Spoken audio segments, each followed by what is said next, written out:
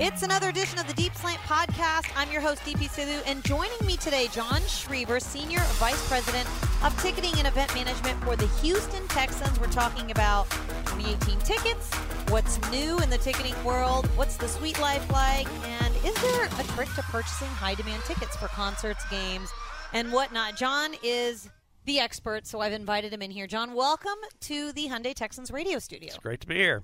And you've actually never been in here before, which I was surprised because you work in the building. I'd never been in this studio before. It's a nice place. It's pretty nice. You should come down more often. I guess Yeah, Mark really. Vandermeer has not invited you to do a Texans All Access show. Not yet, no. Not yet. All right, if you're listening, don't forget to subscribe to this podcast on iTunes, TuneIn, or Stitcher. And please leave a review. John, with the NFL schedule release, inevitably, conversation turns to tickets and ticketing. So I know that it's not something that happens right away, but it's certainly something that you've been working on. And there are a few changes, right, coming up for the 2018 ticketing and how that's going to work for consumers. Yeah, the biggest change we're going to have this year is if a season ticket holder can't go to a game and he wants to send his tickets to somebody else. In the past, when they would just email them the tickets, it would come in the form of a PDF, a file that they would just print, and the person would bring that to the game. This year, we're going to kind of go away from the PDF where you can still send somebody their tickets, but it would show up on their phone, and they would just use their phone. It's probably a little more convenient, and also it does kind of cut down on some fraud that we've had in the past where the PDFs get recreated and more than one set shows up. So where it's on somebody's phone, that possibility is eliminated. You know, and I didn't even know that you could do it PDF. I thought you physically had to hand your tickets to somebody if you couldn't go to the game. Now, actually, Were a lot of people using that? Yeah, actually, probably about 20% of the people that come to the games had a printed home type ticket. So those folks now, it'll be on their cell phone. So when I go to the Rockets or the Astros game, like the Rockets game, for instance, it's on your phone, and when you go there, they print out the tickets. How far is the NFL from getting to a system like that, or is it more complicated? Well, there are a few NFL teams that all their tickets They're already electronic? will be all on their phone, or some teams actually use like a card. So you'd have a season ticket card, and you use that each game. We're not quite there yet. We like the model where we send somebody their tickets, and they have a hard ticket that they can use, or if they decide they want to send it to somebody else, they can now do it. It'll go to their phone. So when teams decide that we want to go electronic versus paper, that's really up to you, not the league, to decide how to do that? That's up to the team. So I Okay. think right now there's 4 or 5 teams where they are all digital. So when you like to deliver the tickets, and isn't that so much work to put those books together with the tickets and the Not printing? really. Actually, Mailing. I like that part. I think people get pretty excited about when we send them out. And our season It is a ticket big holders, deal. Yeah, and we send them out by FedEx, and they get a package and there's a gift with them. I think people kind of look forward to that.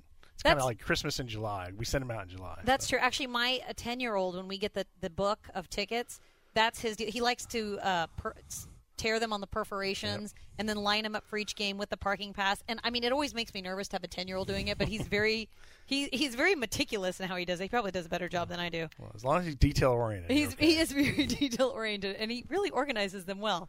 All right, the big story with the Texans and the tickets, the sellouts. 163 consecutive games sold out at NRG Stadium. There's a wait list, and I read in a press release the wait list for people wanting to purchase season tickets is at 26,000 people. It's actually 28 now. It's at 28 now? Right. Okay, that was a few months ago. And so we continue. That's And you still want to get people on this priority wait list. we do. And Why so, is that? Well, one thing is, they get their place in line every year. So if you sign up for our wait list, you have to each year re-sign up again right before the next season. And so, so you keep your place in line. That's important that we have current data for everybody. So we send somebody every month. If you're on the wait list, you get an email. Just let you know what's going on. Texans World. Also, there's usually some type of offer from our sponsors to folks that are specifically on the wait list. It's just a way to be engaged with the team. Also, if we do have other events in the stadium, things like the Texas Bowl or the kickoff game that we have to start the NFL season, the college kickoff game. Like this year, it's going to be Ole Miss and Texas Tech. You get early opportunities for things like that too, and you do get. Also, we invite people on the wait list to the draft day party. When we have training camp here, they get an opportunity for that, a day just for them. So it's it's a great thing to be part of, and also you're connected to the Texans year round. So when you say that it starts all over again, that means all 28,000 people, that goes to zero, and then you start all over again? No, it didn't go zero. No, they keep their spot, but they do have to re-register. Oh, so if they decide not to re-register, people do move up each year. That's got to be one of the biggest wait lists in the NFL. Or do you think there's another team? I mean, I know you always hear stories about Green Bay's is so long, and like years and years long. That's true. We do make sure ours is current, so we don't have. Some teams had lists that were 80,000 long, but some of the people they hadn't talked to in years. We make sure that these people are engaged with us year round. Something else new with ticketing. We're talking to John Schriever, Senior Vice President of Ticketing and Event Management here at the Texans. We talk about the Lux Suites. That's something new. I've been seeing some ads on Facebook for it. I've been seeing stuff on the website about it. That's basically the suites, but it's like a souped-up experience, right? What's the difference this year? Lux means, look, our game day experience is great in our suites. It's world class as far as the food offerings and the service and just the suite experience itself. But owning a Texans Suites, it's not just those 10 days. The idea is that throughout the year, if you're a suite holder, you do have options to go to different events that we hold just for suite holders. We had one last week where Bill O'Brien sat down with some of our suite holders and talked to them, just kind of gave them a little insight into the team. They go on road trips where we have taken people to West Virginia for training camp. So we do. And also, it's an opportunity for those folks to do a little networking too. So it's a Texan suite holder. It's not just 10 game days. It's a year-round engagement with the team, and hopefully opportunity to meet some other people in the same line of work, and hopefully help your business. That's true, because you've got all these companies, and some of them being in Houston, obviously, a lot of them have a lot of crossover. So do you have people from one suite sort of interacting with another? Because I do see when we go on these trips to different games, you've got a lot of these people, there's a section of the plane sort of reserved for them. Yeah, there is. And so, but there are typical, some industries, obviously the like oil, energy sector, energy. There's a lot of folks in that. And a lot of them do know each other just through doing business, or some of them it's their competitors, or they may actually have similar customers too that they're going after. So, as I said, I mean, really the goal is that this is a year-long thing, and they're connected to us throughout the year, and we try and do special things for them throughout the year. So it's not just our game days. Are the suites going to look different this year too? We're doing some renovations to it. We're still kind of working on that. There's some of the decor in there is going to be changed, so that's not completely baked yet. Oh, we're still working on it. Okay. What about you during the games? Where are you at? Do you get to go into the suites? Do you get to just walk around the stadium? What are you doing? No. I'm not saying that you're not doing anything. I'm just curious. Well, I don't watch the game. That's one thing I don't do. No, because I oversee a lot of different things. From parking to security to facilities, ticketing, suites. So it depends on what time of the day it is where I am. I'm really just kind of going around the stadium and make sure everything's going the way it's supposed to. And you've been with the Texans since 2002. So what's the biggest challenge on game day from your perspective? For just a regular game. There's a lot of challenges. Parking 26,000 cars is interesting. And I think our parking is relatively smooth compared to some other events. Well, yeah, I mean, but I think it's because but there's a lot. It's a work in progress. Well, it's very organic. It's always changing, and so. But we focus real hard on trying to make sure we get folks in, get parked in an efficient manner. A lot of folks like to get here early and tailgate. We encourage that. It does make it a little bit easier on the in as people are coming to the stadium. And then it's challenging getting those 26,000 cars off the property too, as people are headed back to their house. So that's a big challenge, getting everybody through the security measures as they go through the security screening. That's tricky sometimes. And then just put on a great game day. The concession part of it's important, and then the game day experience of what we do for pregame and halftime. We put a lot of work into all this to make sure it's that those 4 hours as folks are here, they have a big time. A lot of people think it's a well-oiled machine probably because you've done it for so many years, but I have to sit back and think about last year, and I'm sure you do too, Hurricane Harvey. That week or 2 weeks with ticketing, because we know what happened in the city with the games. First, we were in New Orleans. We went to Dallas. The game was going to be played in Dallas. Then the game got canceled. And then at the same time, you had a bowl game that you were working on, too. Yeah, or a college game, I should say. Right.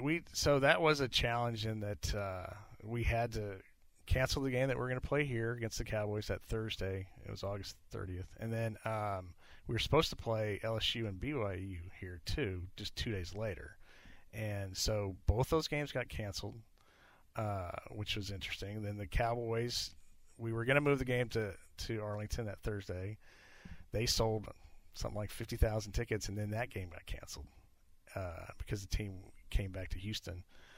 And it got canceled like the day before.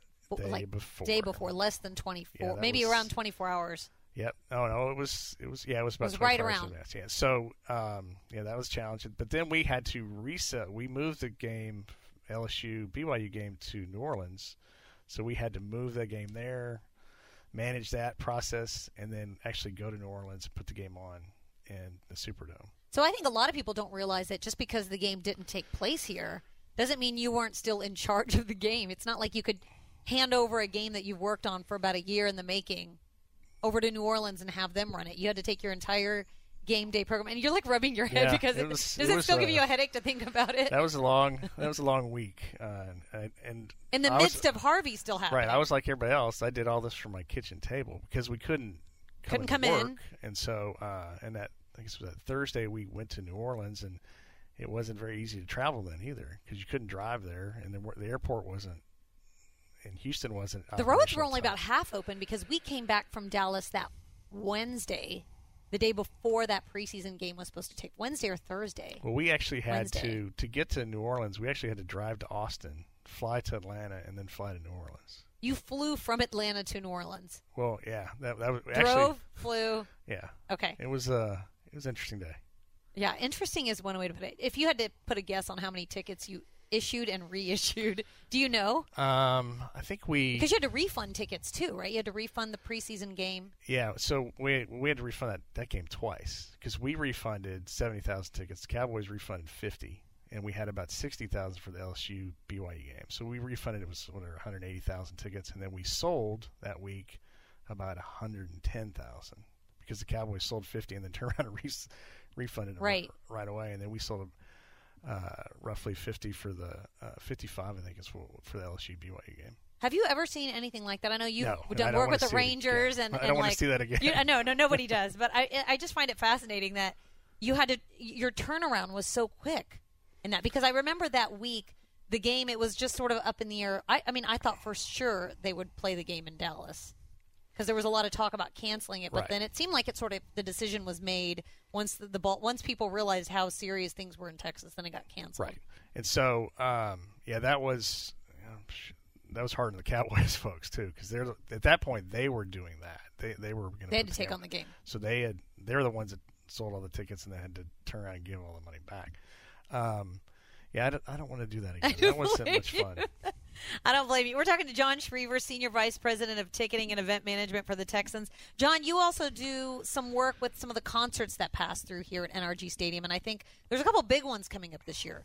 Taylor Swift and then Beyonce, Jay-Z. How involved are you in the ticketing process for those? We do some of it, and we assist some with the with SMG, which is the company that runs NRG Stadium. They there's two shows. Beyonce's got two shows in. She added a second one. Yes, it's February, or not February. It's September 15th and 16th, and then Taylor Swift is here on the 29th of September. So, the concert business is a little different. It's the promoter is the one that really decides how things are going to be done, how things are going to be priced, how when things will go on sale. Just they pretty much drive the bus. So we've kind of worked with SMG some on this, and then obviously the promoter's one at the end has a final decision. So I was having this debate with a friend of mine on how tickets for concerts are priced, because I feel like it's changing, especially like if you take the Jay-Z Beyonce show or even Justin Timberlake. There's so many shows where they have one concert date and then a second show gets added. How do they determine the price? Because when you think it's just one show, I would imagine your supply-demand curve is very different from now you've got two shows that people can choose from. Yeah, and so they go in. It depends. It depends on the promoter, but obviously if you have two, you think you could do two shows, you may price it one way and then adjust it as you see there's going to be a second show. And then actually after tickets go on sale, a lot of times on concerts they dynamically price, meaning they change They it move as up, they don't go, they? Right. similar to like an airlines. So if the demand spikes, the price may follow that. So this is something that's really changed a lot in the last probably 10 years. But it's not like we say, okay, this ticket's going to be $75 and $75 till the show comes on. Now that ticket may have 4 or 5 different prices over the course of the months leading up to the event. I feel like I always suspected that it was like airline pricing because I have a lot of experience in purchasing concert tickets. And this Jay-Z Beyonce, obviously it's during the season, so I'm not going to go. But I had a friend of mine who tried to buy them the first day.